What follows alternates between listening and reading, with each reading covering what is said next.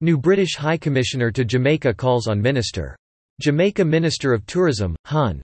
Edmund Bartlett, seen center in the photo, shares a project document which outlines the work being done by the Global Tourism Resilience and Crisis Management Centre with the newly appointed British High Commissioner to Jamaica, Her Excellency, Judith Slater. See left in the photo, following a courtesy call at the minister's new Kingston office on February 1, 2022. Permanent Secretary in the Ministry of Tourism, Jennifer Griffith, seen right in the photo, also participated in the meeting, where they discussed strengthening partnerships in resilience building and tourism.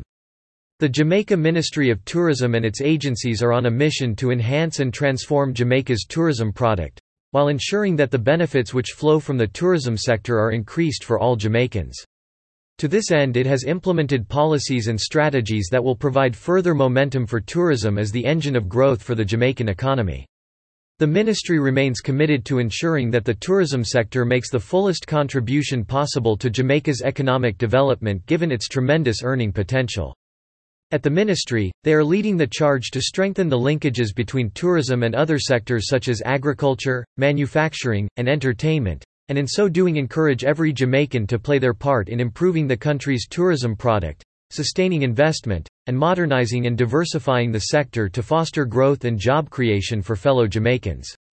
The ministry sees this as critical to Jamaica's survival and success and has undertaken this process through an inclusive approach, which is driven by the resort boards, through wide-scale consultation.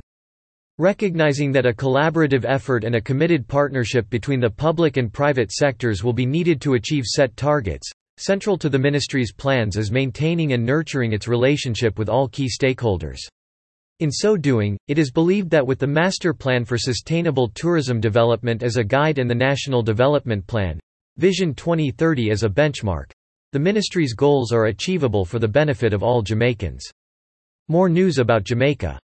#Jamaica